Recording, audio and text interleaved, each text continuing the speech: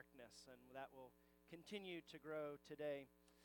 We are in the middle, or we've entered into the season of Lent where we are confessing and looking at the things that are happening in the world around us, but also in our own lives. And just by a show of hands, how many of you love the idea of confession? That's what I thought. Confession is not something that comes easy to us. It's not something we like to talk about.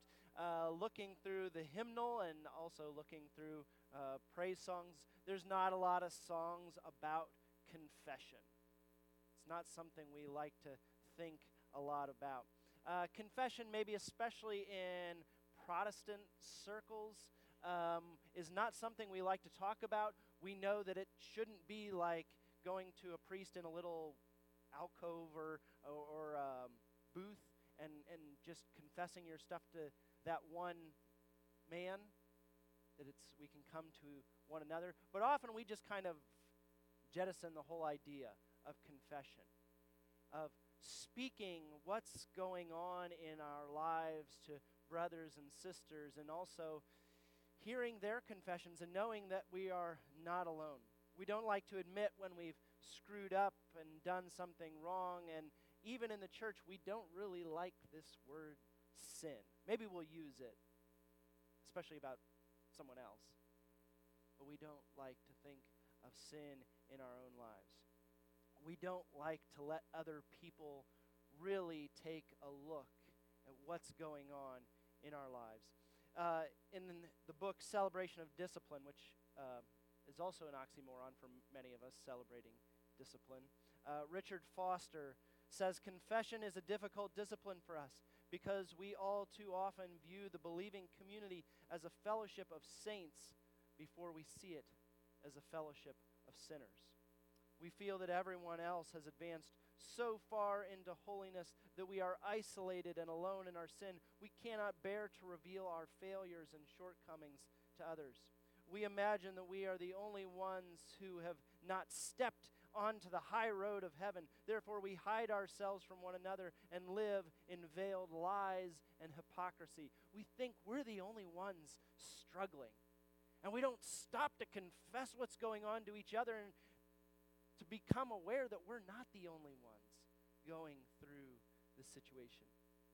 He goes on to say, but if we know that the people of God are first a fellowship of sinners, we are freed to hear the unconditional call of God's love and to confess our needs openly before our brothers and sisters. We know that we are not alone in our sin. The fear and pride that cling to us like barnacles cling to others also. We are sinners together. In acts of mutual confession, we release the power that heals. Our humanity is no longer denied, but transformed. So we're in this season of confession. It's okay to admit that we don't have it all together, and that's really what this Lenten season is about. So this morning we will continue in that attitude of confession. As we come to the rest of our message this morning, would you pray with me?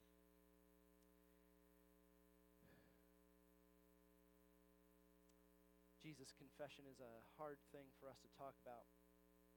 And confessing our unbelief is an even harder thing to talk about.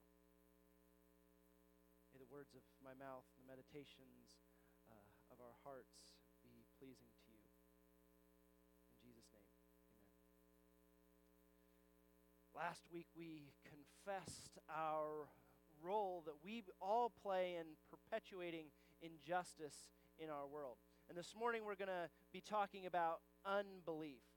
We often want to point the finger at other people who don't believe in Jesus. And we say, look at this whole world they don't have any faith in God. They don't have any faith in Jesus.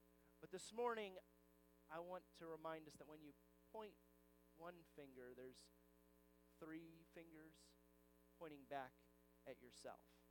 And we're going to look at our own unbelief this morning. What does it mean to confess our own unbelief? Our scripture this morning was taken from Mark chapter 9. So if you have your Bibles or your phones or your tablets or whatever you're looking at Scripture on, Mark chapter 9, verses 14 through 29. That's what was read for us this morning. And in this story, Jesus comes on scene and he sees this hubbub going on, and he kind of wonders, what's all the ruckus? What's going on? What's causing this scene?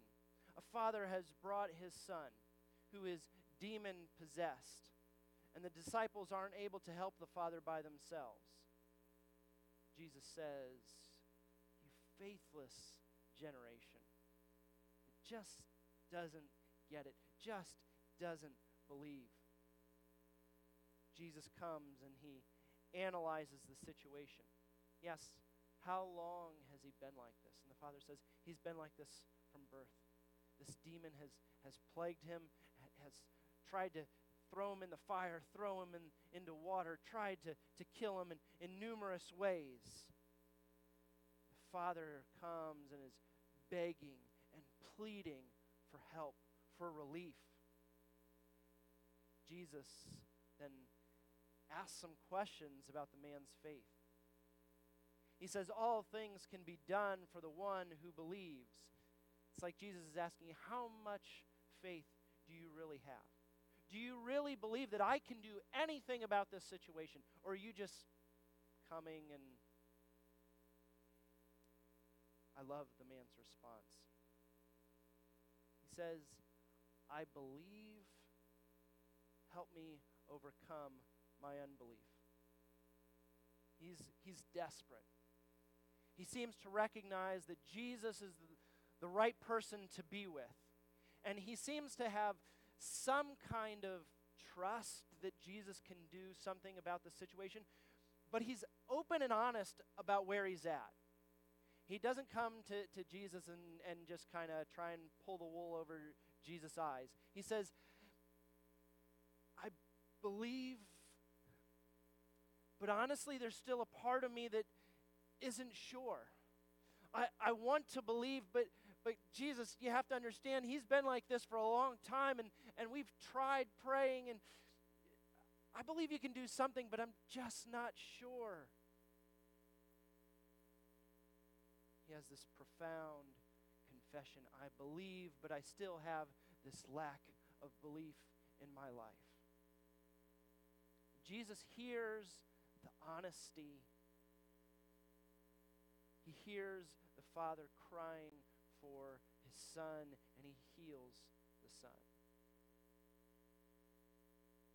Then Jesus enters into some follow-up debriefing with his disciples. And this is a little bit expanded and imaginative, but I imagine there's more to the debriefing that happened than what we just have in Scripture. The disciples there in the text say, Jesus, why couldn't we cast out the demons? I imagine Jesus said, did you believe and have faith? And the disciples probably said, well, to be honest, we really weren't sure. We saw what was going on. We saw him foaming at the mouth, and we figured we'd give it a whirl, but we really weren't sure what was going to happen. Jesus says, did you pray? Did we pray? We tried the holy water thing. We tried speaking some gibberish in Latin. That's what they do in the movies when they got to cast out a demon. And we tried smacking him in the head, and that didn't help anything. Did you pray? Did we pray? Well, Jesus, we surrounded him. We tried. We demanded the Holy Spirit come out. We started sweating. We were going through all kinds of stuff. Did you pray? Did we pray? No, we didn't. We didn't really try that. Jesus says that kind only comes out through prayer. You're putting your trust, turning it over to God.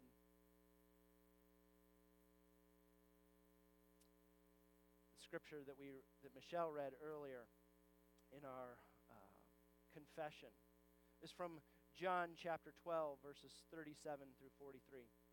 This text is a little bit different than the text in Mark. In Mark, they're asking and pleading for Jesus to do a miracle. And Jesus isn't really sure whether they have the faith to believe that he can do something about this situation, to perform a miracle. But what's happening in John is Jesus has been doing miracles. He has been performing signs, and in spite of all those signs, the people still don't believe. And I think these two examples are examples in my own life. Sometimes, man, I want the miracle. Jesus, just do something drastic in this situation.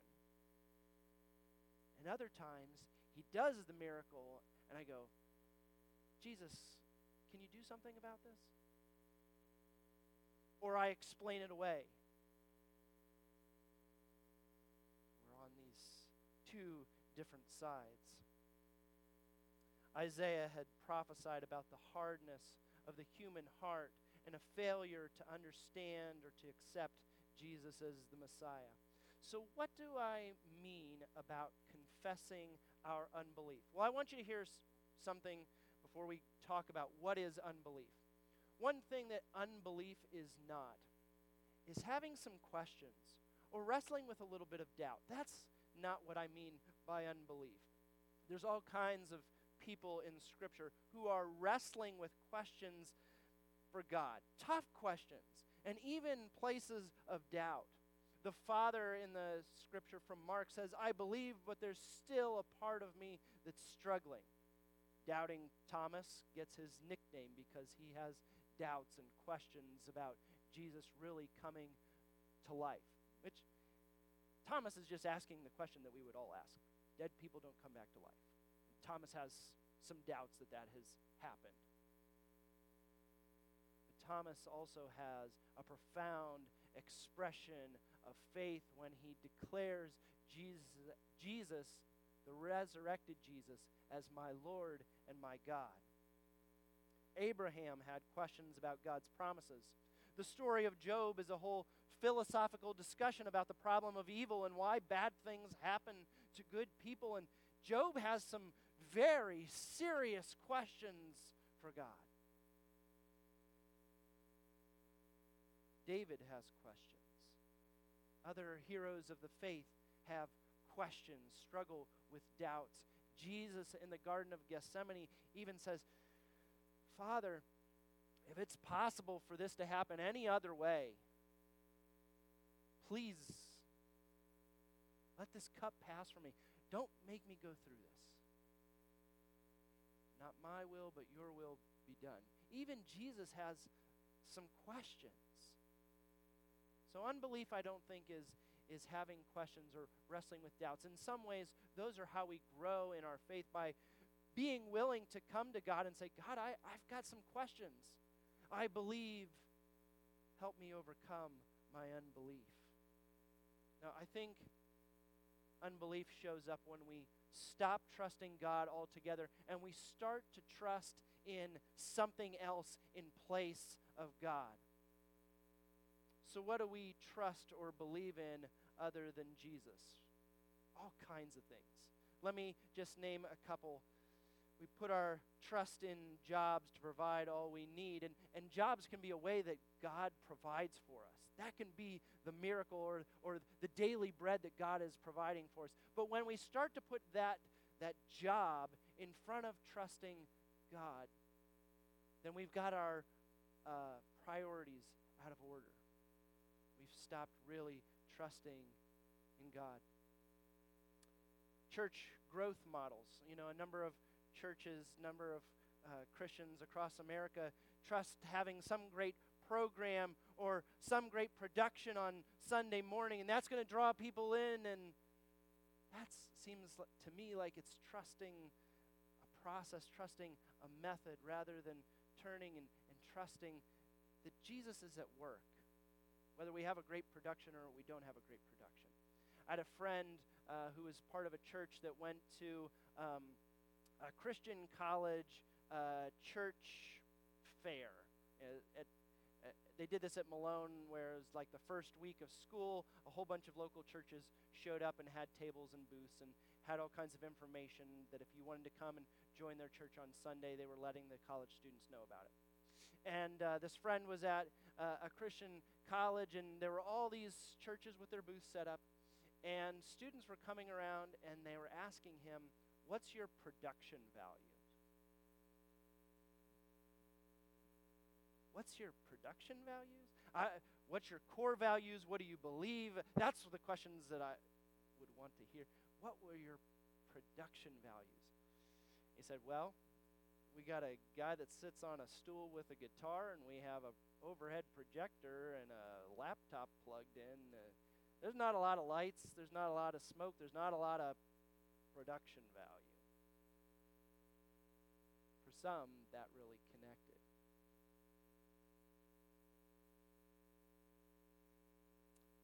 What else do we trust other than Jesus? We trust political power. In 2016, the Sunday after the election, I don't know what it was like here, but I know in a lot of churches, that was a hard Sunday. It was amazing to me to see people come into churches, some just jubilant and joyful about the way the election had gone and courts are going to get fixed and all this stuff, and others coming in just in tears because their vision of America hadn't happened. Can I suggest that both of those are messed up?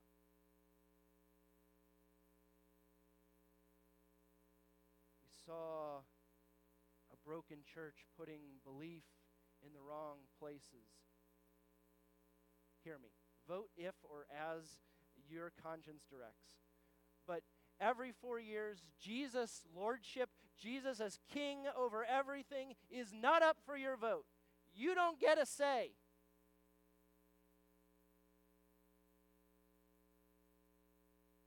Don't put too much hope in political power. Doesn't mean we can't be passionate about what we believe is best for America. Confessing our unbelief means that sometimes we have put an unhealthy amount of stock or trust in systems or people other than Jesus. You know, our unbelief filters out to others. I think people outside the church sometimes ask hard questions of those of us inside the church. When they see us professing one thing, saying we follow Jesus as the Prince of Peace, and we don't live it out. Gandhi famously asked the question, he said, I love your Jesus. Why are your Christians so unlike your Jesus? Because he saw that the way they were living didn't seem to match up.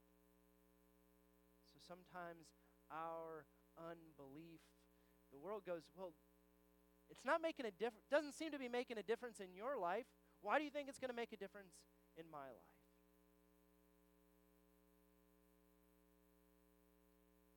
Lord, I believe. Help me overcome my unbelief.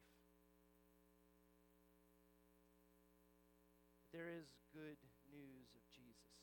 The early church proclaimed it and they lived it out. They believed that somehow Jesus coming as the promised Messiah, living and dying on the cross, being resurrected and ascending, had radically changed everything. They believed that it had implications for individual lives, that it changed the whole way we see sin and in our relationship with God, but they believed that it was also transforming institutions. It changed the way the church interacted with political powers in Rome. It changed the way they interacted with economic markets. It changed the way they lived life.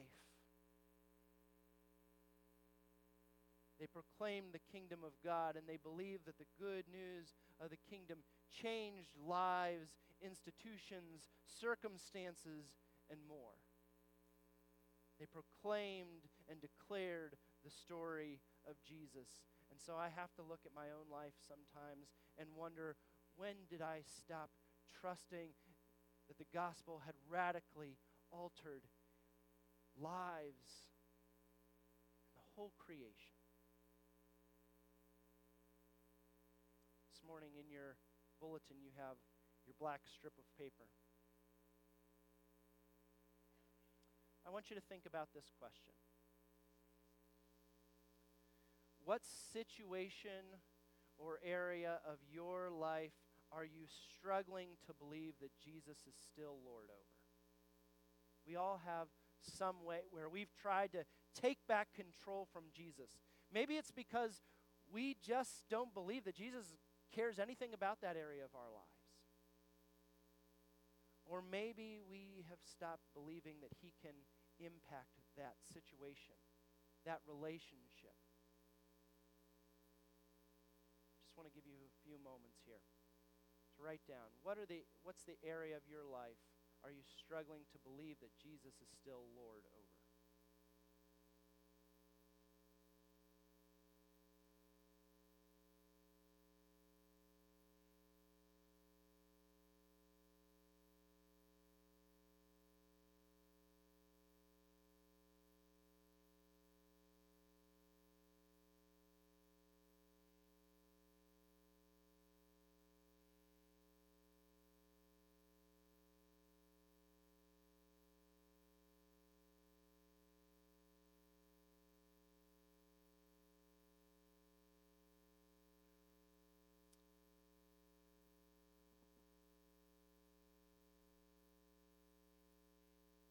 Again, as you leave this morning, you can bring your confession here to the cross or drop it off on the table in the back of the sanctuary.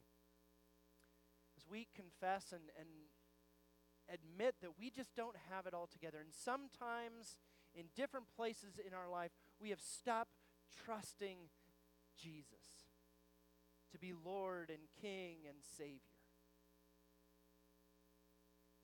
This morning, as we close our service, I invite you to rise in body or spirit and turn in your brown hymnal to number 581, "'Tis So Sweet to Trust in Jesus."